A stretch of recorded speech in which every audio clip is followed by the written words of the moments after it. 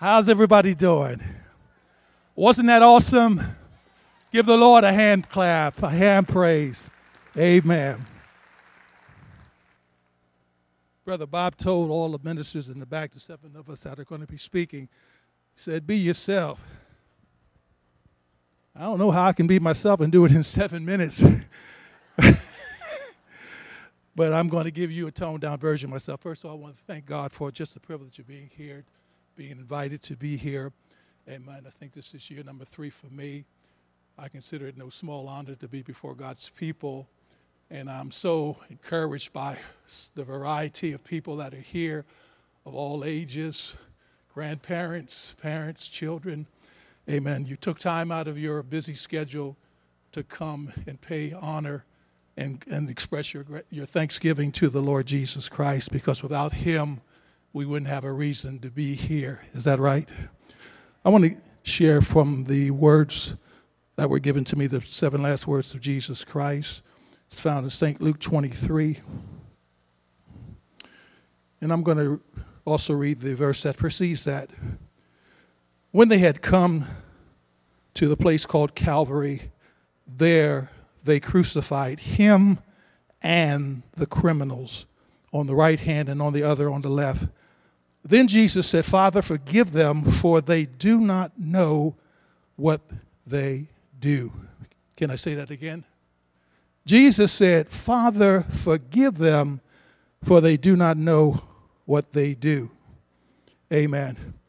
When I first read that scripture many, many years ago, I had imagined in my mind that Jesus, while he was hanging on the cross, looked up into heaven and saw his Father stewing over what was going on down on earth involving his Son.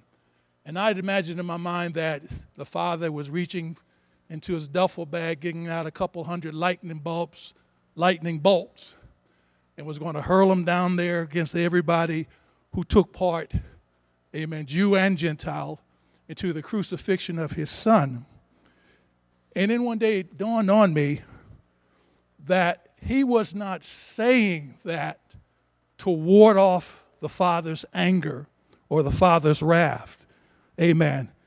But he spoke it out aloud, knowing that those words would be preserved over the centuries for you and I, because it was always in the Father's heart to redeem us. The very purpose of Jesus going to the cross was an expression of the Father's will, desire to forgive us, amen, so that we could be reconciled back to him. And so he said that, glory be to God. And not only that, let me also say this. It would have been hypocritical of Jesus Christ to ask his Father to forgive the offenders of their offenses, and he was not willing to do that. So you think about this awesome forgiveness that Jesus exhibited and exercised by an act of his will on the cross.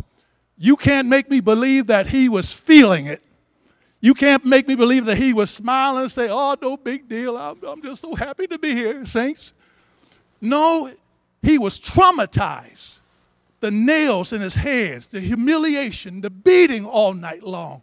Amen. The rejection, the betrayal, all of those things he went through, and he's hanging on the cross, and instead of, amen, speaking words of curses to the people, which he could have done, he demonstrates this awesome love for even his enemies by saying, Father, forgive them. They're just being ignorant. They don't know what they're really doing. But I know what I'm doing. And he said that, amen, he said those words. In other words, he can say to us, even what I've gone through, this can be forgiven. Amen. Now, what does that have to do with us today? I'm so glad you asked. Because just as Jesus suffered with that trauma, and he didn't wait for nobody to say, I'm sorry. He didn't wait for people to repent. But he, as an act of his will, because he loved them, said, Father, forgive them because I forgive them. And I'm saying that sometime or somewhere in your lifetime, you are going to be offended. You are going to be hurt. You are going to be traumatized. But who are you that you can't forgive? Amen. Someone said, well, I had a two-timing husband. I had a philandering wife. I had a business partner that ripped me off. Amen. Took millions from me. Ruined me. I had a child that disappointed me. There was a man of God who I trusted, and he betrayed my trust. Amen. Turned out to be a no good skunk. But God says, even this you can forgive. Because as he is, so are you. Come on, say amen. Someone say with me, as he is, so am I.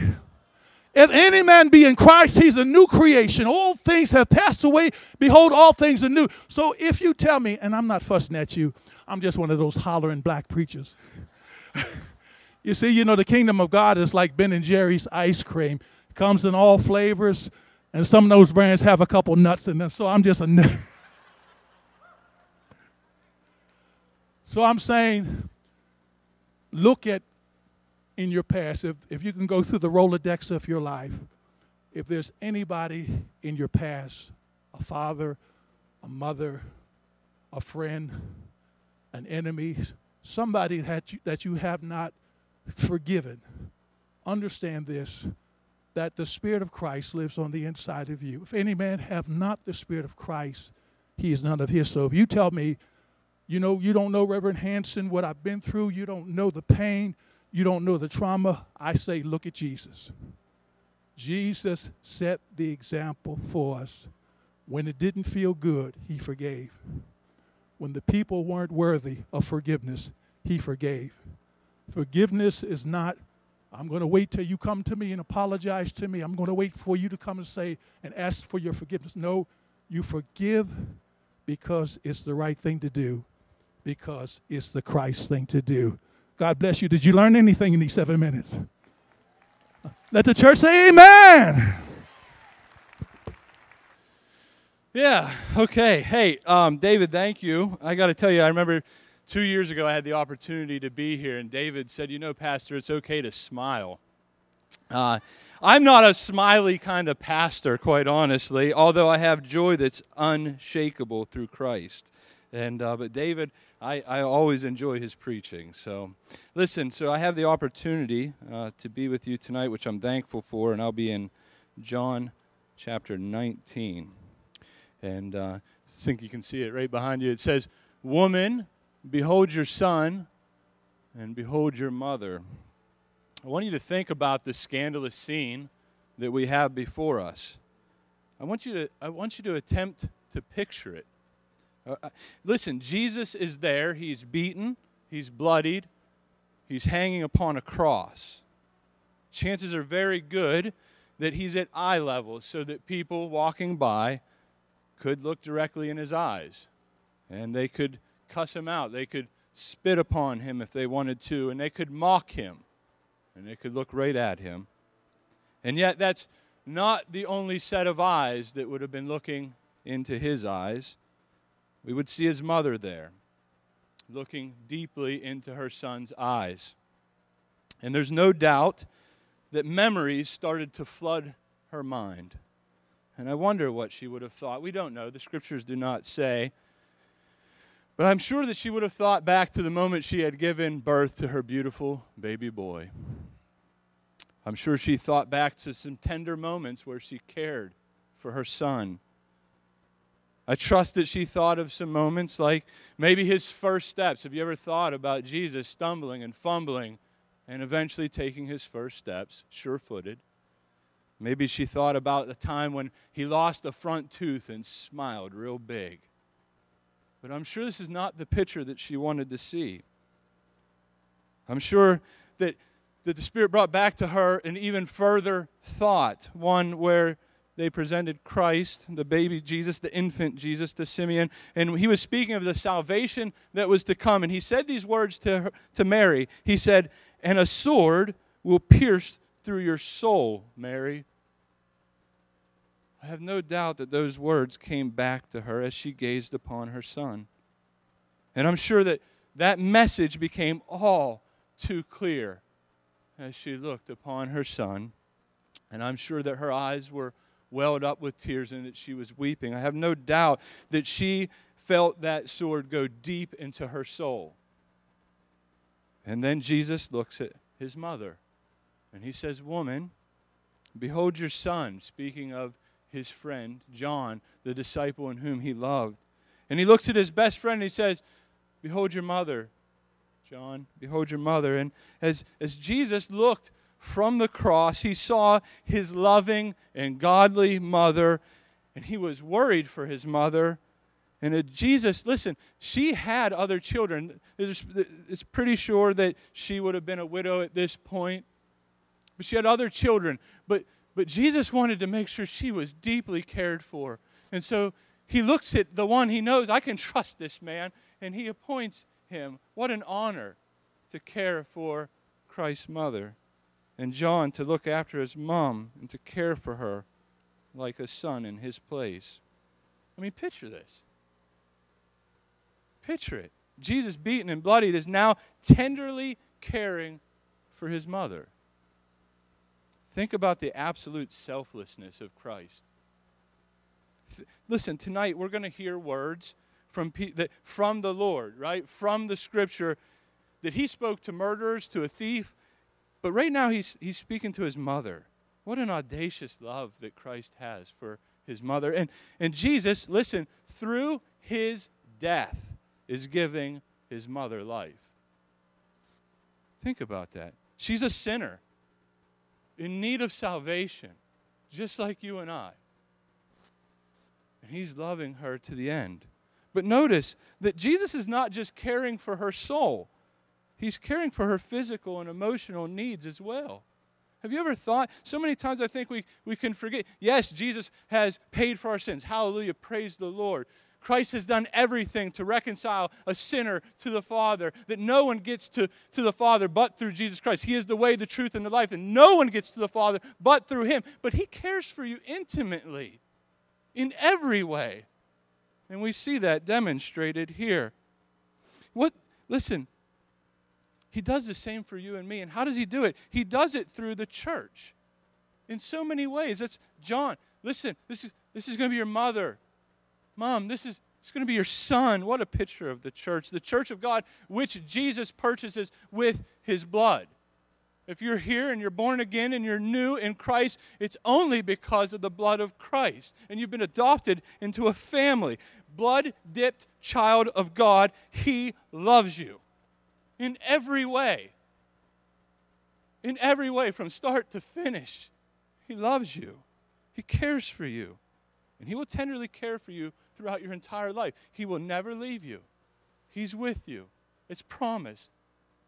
He gives you his Spirit to care for you, your helper.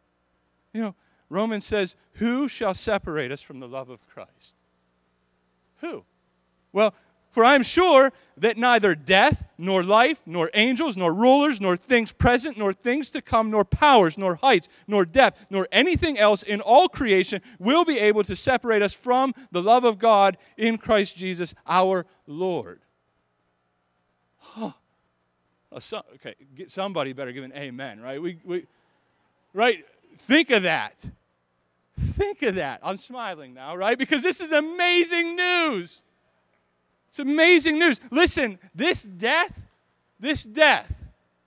did not separate Jesus from his mother. And because of the blood shed upon the cross, if you're in Christ, there is nothing, listen to me, nothing that will ever separate you from his beautiful, perfect love for you. Nothing. He's brought you into his family through his blood. And by grace, Christian, listen, that's where you'll remain. That's where you'll remain. So as we continue to listen to the last words tonight, I want you to think about how Christ has loved you from beginning to the end. And he will continue to love you because he's amazing. He's amazing. Luke 23, verse 43. And he said to him, truly I say to you, today you will be with me in paradise. As Scott had us imagine the scene, I want you to continue to picture this scene. We know from the Bible there are three men being crucified. Jesus, our Lord, Savior, King, is in the center. He's crucified between two very guilty men. Your Bible might say criminal or thief or robber. These men were men who most likely had committed many crimes against humanity. It's not a stretch of the imagination to imagine these men would rob people and leave them to die. They were being hung on the cross as a crime deterrent.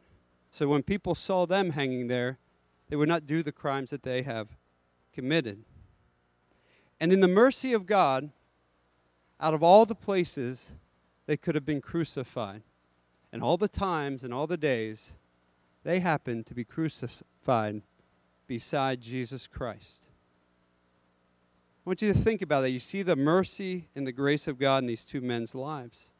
As they were hanging on the cross, they began to have a conversation. I want to drop into that conversation. In Luke 23, verse 39, one of the criminals who were hanged there railed at him and said, "Are you not the Christ? Save yourself and us." In other words, this thief, this criminal, he was mocking Jesus. He said, "I heard you were the King of the Jews. I heard you were the Messiah. Get me off of here." But he didn't believe. He didn't trust. He didn't believe Jesus was the Messiah. But something happened to the other criminal as he hung on the cross. Some period of time elapsed, and he began to see Jesus differently than when he was first put on the cross. Look at verse 40, or listen. But the other criminal rebuked him. He said, "Do you not fear God, since you are under the same sentence of condemnation? And we indeed justly, for we are receiving the due reward of our deeds. But this man has done nothing wrong." The second criminal, as he hung there, and as he considered his crimes, and as maybe he had flashes of the worst things that he had done, he realized he was getting the justice that he deserved. He realized he deserved to be punished. But he also recognized Jesus. He recognized that Jesus, the man in the middle, was an innocent man, a sinless man. And he says, but this man, looking at Jesus, has done nothing wrong. And then he makes a request. Jesus, remember me when you come into your kingdom. This guilty man, by the Holy Spirit, recognizes Jesus as the guiltless Son of God, the Lamb that would be slain for his sins. And he knows he's a king. He believes he's a king because he says, when you come into your kingdom, remember me. Now listen to Jesus' response. And he said to him, the criminal, the man that may have left people to die, truly I say to you, today you will be with me in paradise. Jesus says this to a guilty, condemned criminal, that the moment you die, you will be in God's presence for all eternity, despite what you've done. The Apostle Paul says in Romans 5:8, but God shows his love for us, and then that while we were still sinners, Christ died for us. We see this clearly in the interaction between the thief and Jesus. Because it should raise some questions. How in the world could a guilty, condemned criminal spend eternity with the living, holy God? Why would Jesus respond to this request from a filthy, despised, rejected criminal? Well, it's because it's the very reason he came. He came to die for sinners like this criminal, like you and I. And this interaction between the criminal and Jesus is a crystal clear picture of how all of us must approach God the Father. We must come believing that Jesus is fully God and man and suffered in our place taking the wrath that we deserve. And when that happens, we get clothed and covered with his righteousness. This picture that we're considering, it shows that salvation is an absolutely free gift that we receive by faith alone. And here's the thing. You and I, we come to God on the exact same terms as this criminal. By faith alone, in Christ alone. And when we come on his terms, he welcomes us. He accepts us. He adopts us as his sons and daughters. Paul said in Ephesians 2:8-9, "For by grace you have been saved through faith. This is not your own doing. It is a gift of God, not a result of works, so that no one may boast." See, you and I, if we've trusted in Christ, we can have this same assurance that we will be with God for all eternity if we trust in Christ. And these words should ring loud in our minds as well. And he said to him, "Truly, I say to you, today you will be with me in paradise." Praise God. Wow, there's a lot of people here tonight, and it's so good to be here with so many people that love the Lord Jesus Christ. Amen? And young and old, it's so great to have you here tonight. And I appreciate the ministers asking me to be a part of this, to speak what God has laid upon my heart to speak tonight as far as Matthew chapter 27 and verse 46. And it says, "And about the 9th hour, Jesus cried with a loud voice, saying, Eli, Eli, lama sabachthani." And that is to say, my God, why hast thou forsaken me? And that's in Matthew. And you also find that very same scripture. It's a cry. This is a cry, a fulfillment of Psalms chapter 22. And it says, my God, why have you forsaken me? Why are you so far from helping me and from the words of my groaning? Amen. And so we find, again, Psalms 22, which is one of the many parallels between that psalm and the specific events of the crucifixion. You'll find Jesus Christ all through Scripture, folks, from Genesis to Revelation. He fulfilled all the prophecies that were mentioned in the Old Testament. He fulfilled all those. So you'll find Jesus in every Scripture that you read in the Word of God.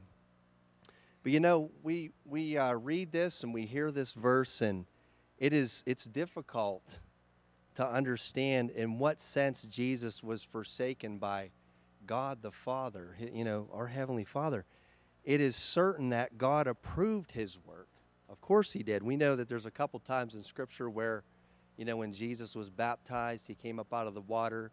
They saw the lighting of the dove, which was the Holy Spirit. They heard Father God say, "This is my Son, in whom I'm well pleased. Listen to him."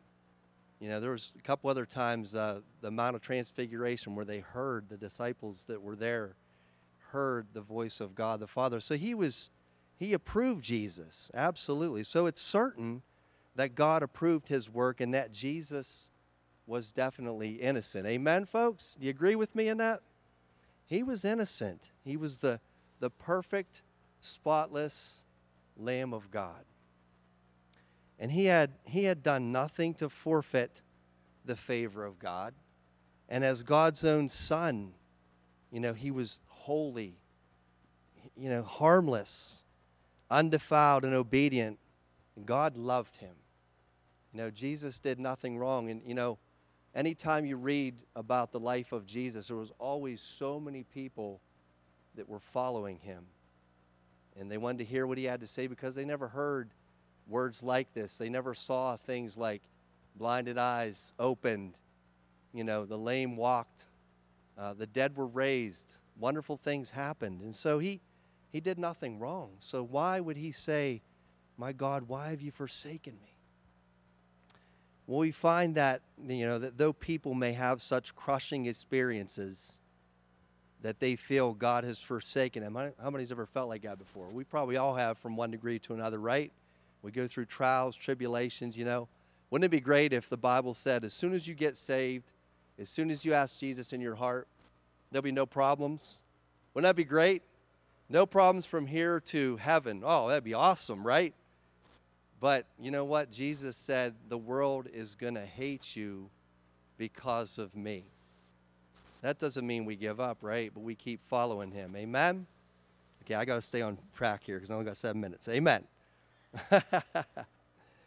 So, we have crushing experiences. We feel God's forsaking us from time to time. But still, none could experience what Jesus did, folks. For no one has had the close relationship with the Father that Jesus had. Amen. And when he said, when Jesus asked why on the cross, he said, why have you forsaken me? Jesus' why was not so much an attempt to find the deepest reason for his suffering as it was a cry resulting from his ability to comprehend it with his sinless humanity. And so for Jesus, as the Son of God, knew that he would become sin for all mankind. Amen. And we can be thankful for that tonight. That's the reason why we're here. Amen. We're able to be here because of the mercy and grace of God, that he sent his Son that we can have salvation. Amen. Wonderful, awesome news for us to tell the rest of the world. So the prophet Isaiah says this about the Messiah. He said, surely he took up our pain and bore our suffering, yet we considered him punished by God, stricken by him, and afflicted. And it also says, and I hope you know this, but he was pierced for our transgressions. Amen, folks? He was crushed for our iniquities. The punishment that brought us peace was on him, and by his wounds, guess what? Say it with me. We are healed. Amen. That's not just physical healing, but that's healing on the inside. He's the mender of a broken heart. We have a broken spirit. He can heal that. He can heal our minds. He can heal us, body, soul, and spirit. Amen. So we find that Jesus redeemed us from the curse of the law, being made a curse for us. That he was made a sin offering, and he died in our place on our account, that he might bring us near to who? To God, our Father, our Creator. We've been created in his image, and he wants to have relationship with us. You have a relationship with God? But if you don't, you need to try it, because the Bible says, taste and see that the Lord is good. Amen? Has God been good to you? Praise the Lord. Amen. That's not everybody. Has God been good to you? All right, that's a little bit better. We'll let you go. Amen. So it was this, no doubt, that intensified his sufferings, and part of why Jesus said, my God, why have you forsaken me?" as he was on the cross that day. And it was the manifestation of God's hatred of sin in some unexplained way, folks, that Jesus experienced in that terrible hour when he was on the cross. So the suffering he endured was due to us. And it is that suffering by which, you know what? We can be saved from eternal death. There is nothing greater than that for us to hold on to. Amen? To receive into our life. This is one of the most, we sing around Christmas time, it's the most wonderful time of the year. Guess what? For me, this is the most wonderful time of the year, that as Christians we celebrate the death, burial, and resurrection of the Lord Jesus Christ. Amen? Amen. And so, I know it's probably time for me to be done here, but let me just say a couple more things here. As pastors, we have to have a couple closings, but we'll keep it short. Amen. But in those, in those awful moments, as we think about the cross, and the Bible says you couldn't even recognize him as a man up on that cross. They beat him, and he was so bloodied and bruised. He did all that for us. But in those awful moments, as evil men were allowed to do whatever they wanted to Jesus, our Lord, the Lord expressed his feelings of abandonment.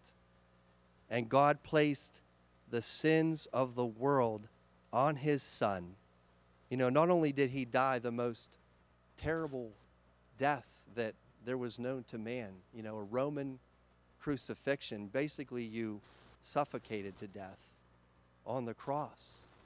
But not only did he endure the betrayal, Judas's kiss and the betrayal and the great tears of blood or sweat, the sweat from his brow and the tears that fell were blood, in the garden.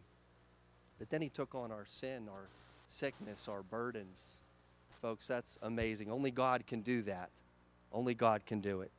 So God placed the sins of the world on his Son, and Jesus for a time felt the desolation of being unconscious of his Father's presence because of you and I's sin.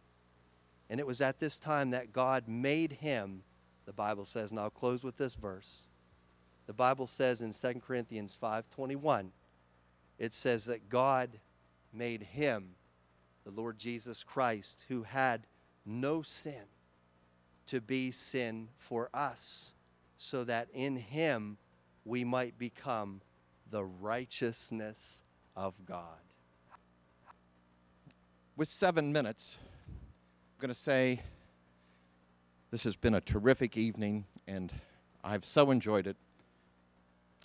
And that's all the small talk you're going to get from me.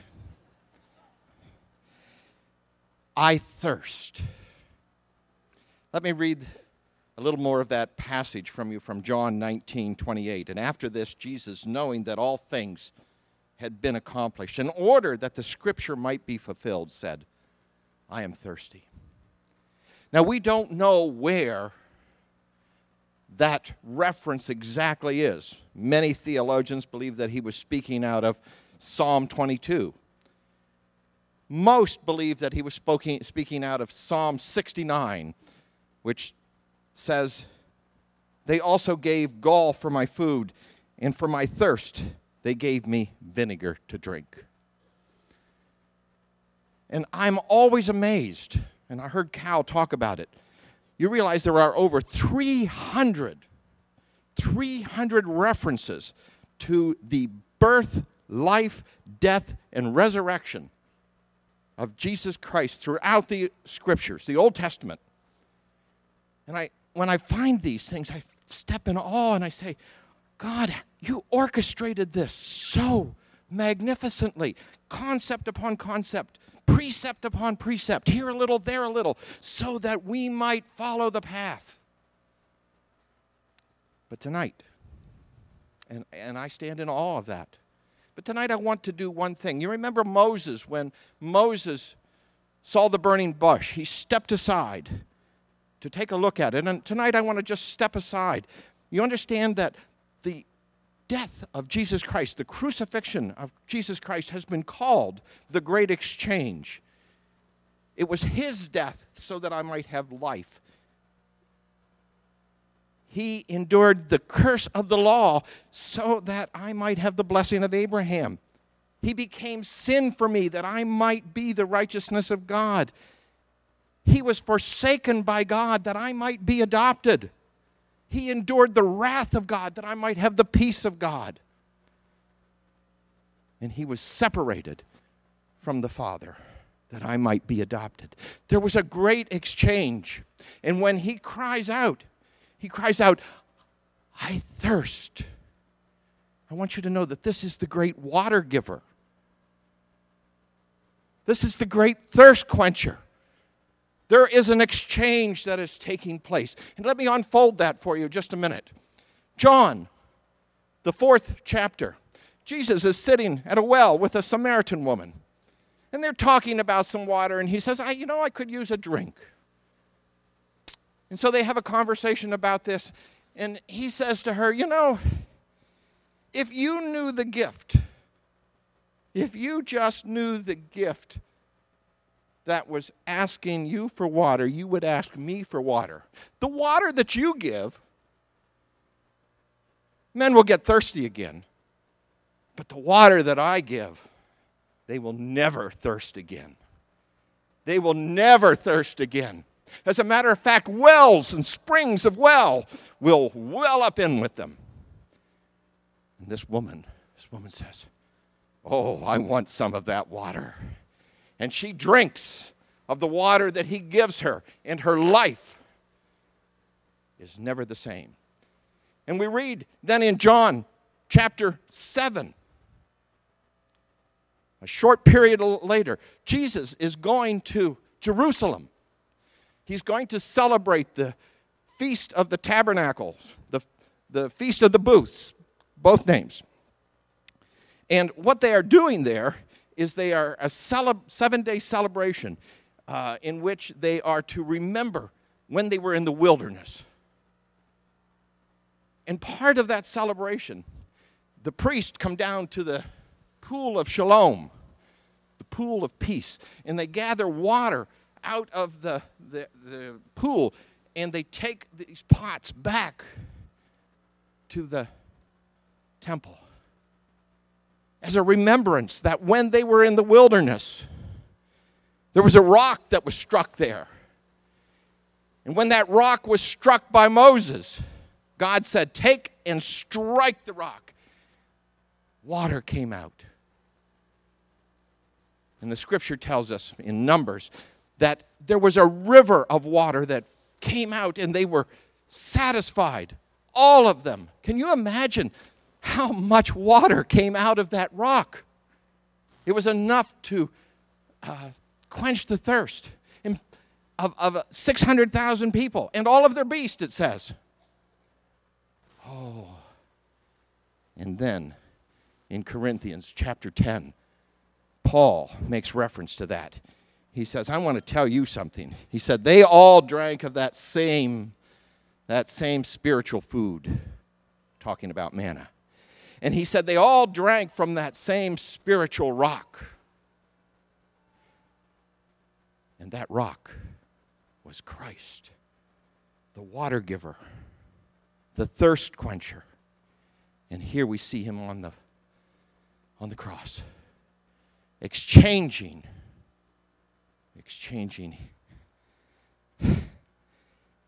his refreshing Father, where he could drink freely, so that we did not have to be thirsty.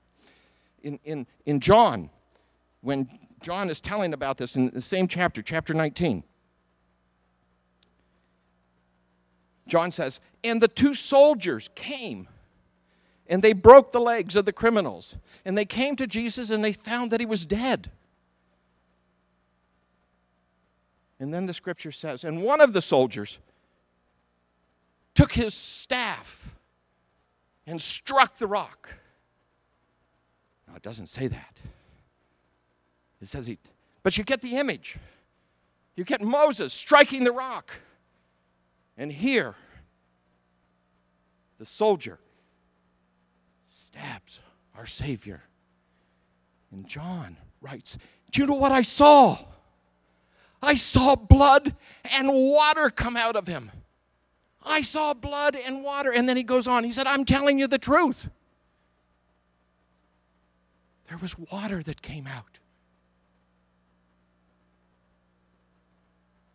Oh, our Savior cried out, I thirst, so that there could be a great exchange, that we do not have to thirst, that we can drink freely and never thirst again. It's amazing. My friends, if you've never drank from that well of salvation, talk to one of the men who have spoken tonight and say, I want, like that woman from Samaria, I want some of this water. And if you've been saved for years, sometimes along the road gets a little dusty. The road gets a little rocky. The road gets a little hilly. But there's a rock. There's a rock where there's been a great exchange that you can stoop and drink freely. You can be refreshed. Oh, this is the same promise that Isaiah in chapter 55, verse 1, he says, ho, hey, you, everyone who thirsts, come to the waters. And you who have no money, come, buy and eat. Come, buy wine and milk without money, without cost. Oh, when our Savior cried out, I am thirsty. Certainly he was thirsty. Certainly he was fulfilling Scripture. But he was making a great exchange. That you would no longer have to thirst, but that you could drink freely from all that he has to give. Amen. Amen. My assignment is, it is finished. And if you would turn with me in your copy of the Scriptures, though the word is up here, I want you to see something of context with me. So John 19 and verses 28 through 30. And listen very carefully as we read this. After this, Jesus, knowing that all things were now accomplished, that the Scripture might be fulfilled, said, I thirst. Now, a vessel full of sour wine was sitting there, and they filled a sponge with sour wine, put it on hyssop, and put it to his mouth. So when Jesus had received the sour wine, he said, It is finished. And bowing his head, he gave up his spirit. It is from this word that we get the title of a theological concept that we've called the finished work of Christ. Depending where you see it, in the context of the writing that uses even that term, the finished work, one might be speaking about the idea that everything that was necessary for salvation had been achieved by the Lord Jesus Christ at this point. That everything that was justly necessary for us to have and experience our salvation had taken place now. I'm going to take issue with that because in 1 Corinthians chapter 15, verses 17 and 18, we see that if Jesus isn't raised from the dead, it says, you're still in your sins. And then those who have trusted in Christ, believing that Christ was raised from the dead, if he's not raised from the dead, which he is, they've perished. So not everything that was necessary for our salvation had been accomplished at this point. But sometimes you hear that term, the finished work, used just about, and I would say this is more accurate, one of those things that was necessary for our salvation, that which was the just basis upon which we could be forgiven, and that is the payment of our sins. That his death was a substitutionary sacrifice, that his death was a full payment of the sin debt of death in our stead on our behalf. And that's more accurate because that is indeed what the Lord Jesus Christ did.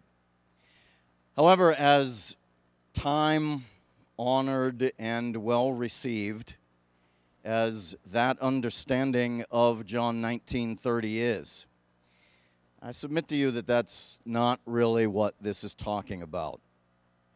And maybe when I get done, you'll say with the men of Athens to me, you bring some strange things to our ears. That's okay. That means you're the Athenian idolaters and I'm Paul in that situation. What does this mean if it doesn't mean that? And let's ask this question. Why have we taken it that way, and why is it possible that we can take it that way? Well, I believe it's because of inconsistent translation. I've read you this context because, did you see it? 3 times this word "it is finished" appeared in those 3 verses. 3 times in 3 verses, and translated 3 different ways.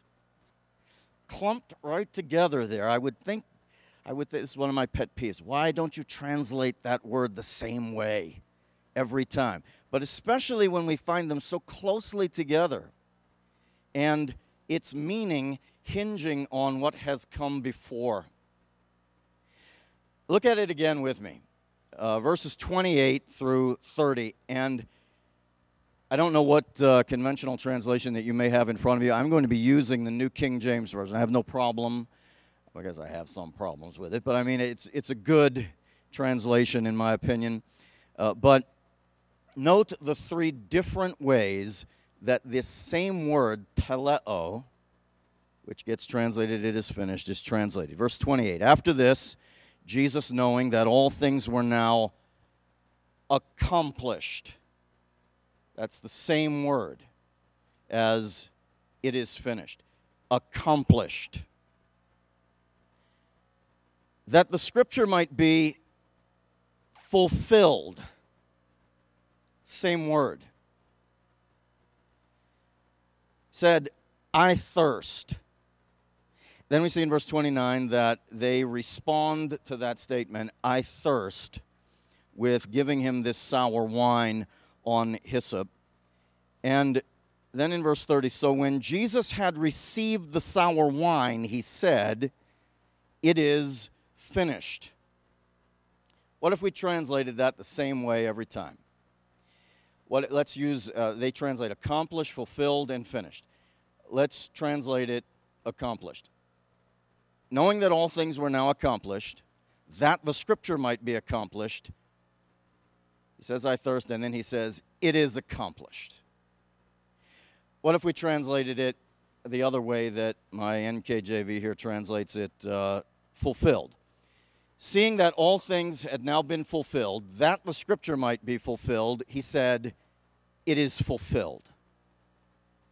Therefore, I submit to you this, that it's not a statement of the efficacy of his death and of the accomplishment of what that death, what that transaction was given by God to perform, but rather it is what Bob started off speaking with, who just preceded me, that all of these prophecies relative to the death of the Lord Jesus Christ were now fulfilled. Do you see it? I know it's different, but knowing that all things had now been accomplished, that is everything except this one last prophecy about his death, he then said, to make sure that that last prophecy that needed fulfilled would be fulfilled, "I thirst." And they jump into action to, unbeknownst to them, fulfill that last prophecy, which I think is Psalm 69, in my opinion. And do you see the connection in this 30th verse? "So when Jesus had received the sour wine," that is, when that last prophecy surrounding his crucifixion was fulfilled, he said, "It is finished," or "it is fulfilled, it is accomplished." And bowing his head, he gave up the spirit. I think what we take away from this is sort of like what Paul was talking about when he was on the boat that was about to be shipwrecked. And he said, "I believe God that it shall be exactly as it was told to me." We have massive prophetic proof for us to believe the Word of God, so that those things that are still yet to be fulfilled, we can say with great confidence, with assurance, with certainty, with positivity, "I believe God that it will be exactly as it was told me. The one having ears to be hearing, let him be hearing. This evening, I'm most honored and privileged to conclude this service with the portion out of the Gospel of Luke, chapter 23, verse 46. It says, "And when Jesus had cried out with a loud voice, he said, 'Father, into your hands I commit my spirit.' Having said this, he breathed his last." Can you think about that verse a moment with me? The very God, the very one who breathed into man the breath of life, is breathing his last breath, having finished the work that God called him to do. That was the mission of his life. And as I look at these verses, and this verse alone has some unique things that Jesus does, and Jesus always does incredible things. He takes broken, miserable, wretched people, and he offers them eternal life, and if they believe in faith and receive him, he'll transform that life into something beautiful if we will submit to his plan and his will. If we obey his word and apply it to our life, there is blessing in an abundant life that satisfies the thirst of your soul. And you can see Jesus doing a couple spectacular things in this one verse. One of the things I want to draw your attention to is that he cried out with a loud voice. Let me submit to you that if you're suffocating to death, you're not crying out with a loud voice unless you're God. You are gasping for breath. You are barely holding on to what's left in your body after the day that he had been through. And you know what? Another incredible thing I see there is that he had the power to lay down his life. You can see that cross-referenced in John where no man took his life. He laid it down. There's not a person in this room can say, well, I'm done living. I'm just going to die right now. We don't have that power. He has that power because he is the author of life. He is the sustainer of life, and he is the taker of life. He is God. And we have an option we can either adhere to that and we can accept it, or we can go about our own business and do our own thing and not be surprised at the end of the journey. As I see the greatest love story demonstrated to us, actually this phrase comes from Psalm chapter 31, which was a bedtime prayer often for the people in early days, in the days of David. They would pray this as they lay down to bed at night to finish their day. Father, into thy hands I commend my spirit. That's a beautiful prayer, and I think I might start praying that. That's a great place to be. As I was given this subject several weeks ago, I thought there's no place like the Father's hands. That's the best place that you can be. There's no place that you would want your soul to be anywhere else or your spirit other than in his hands. So as I see this verse unfolded in front of me, it brings us to a couple subjects. You cannot think of Good Friday without thinking of the subject of death. And having been a minister or a pastor in some capacity for 30 years, I've seen a lot of that. And I want to submit to you, if you know the Lord Jesus Christ as your Lord and Savior, and you have committed your spirit into his hands, there is a big difference when you're knocking on death's door. And when you have the assurance and you have the hope of eternal life that is given to you at that moment of salvation, you can leave this life with confidence. You can leave knowing that you are going to be with the Father. You are not going to die, so says John. He that liveth and believeth in me shall never die. So there you have the options. You have as I look at this phrase, and I'll say it to you rather quickly, the first thing I meant to see here is the Father. He said, Father. There was not a stronger father-son relationship ever in this whole existence of this world between Jesus and the Heavenly Father. And I want to tell you, that same Heavenly Father is available for you and me. And he cares about everything about you. He has a plan and a purpose for you. And as I alluded to, that this being a prayer, Jesus was a man of prayer. You cannot see the Scriptures and read the New Testament without noticing that he spent a lot of time and many hours in genuine communication with the Father. A sincere, heartfelt man of prayer. Not only was he a man of prayer, that, as he alludes to him as his Father, he's seen him as a fortress. Into thy hands, and I alluded to that in John chapter 10, and there's no better place to be. What is it like to be in the Father's hands? Well, I mentioned three things. There's a place of protection. No one can take you out of the Father's hand. He uses the word snatch. And that would be what the devil would try to do. He would love to discourage you and make you think that he could run your life, but he's not in charge if you are a son of God. If you are a son of God, God the Father is in charge of your life. And he is going to take care of you throughout your journey. And that is just how that is. There is protection. And there, no one is able to snatch you out of his hand. There is peace.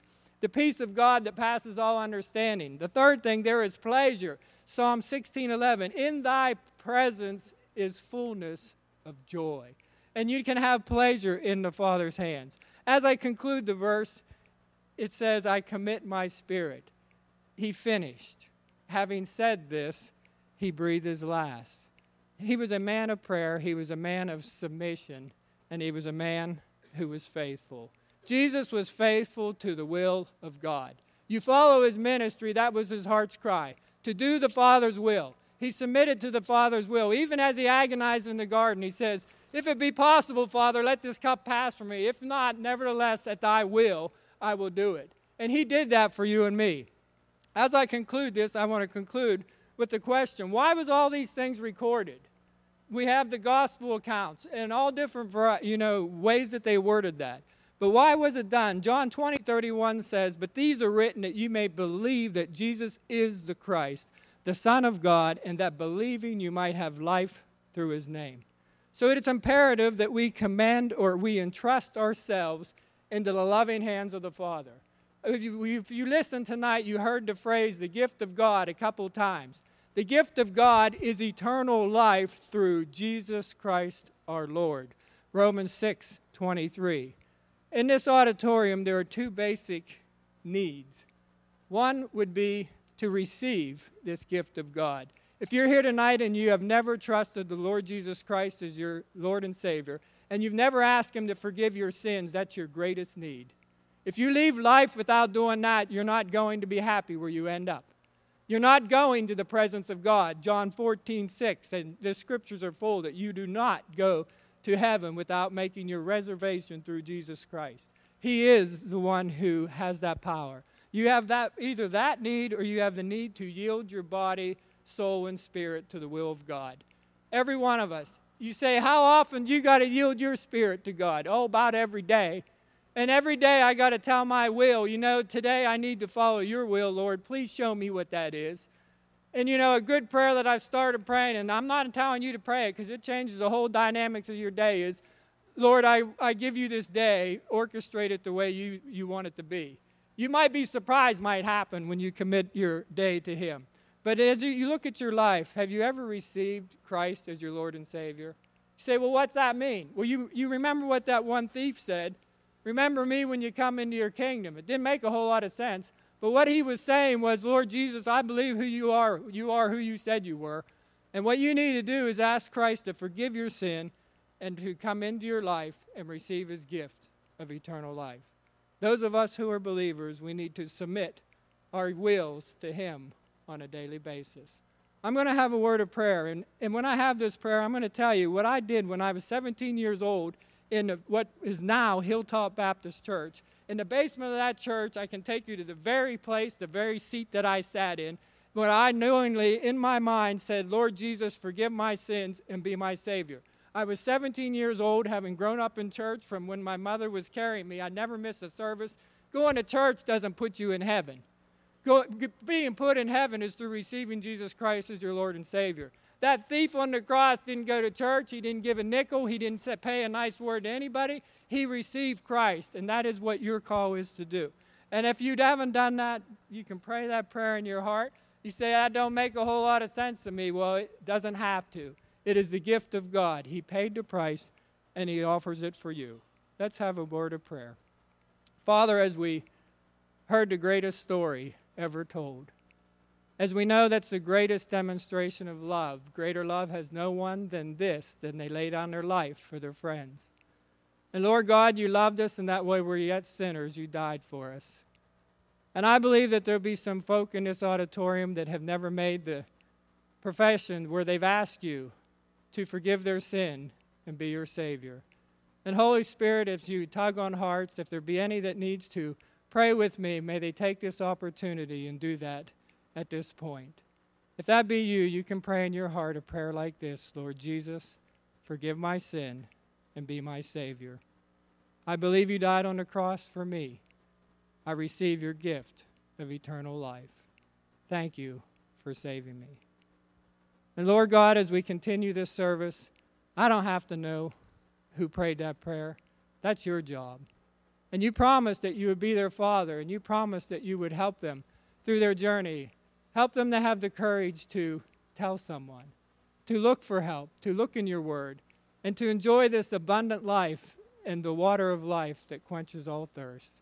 Thank you, Father, for you're the greatest gift ever given to humanity. And because you live, we too shall forever live. In Jesus' name we pray. Amen.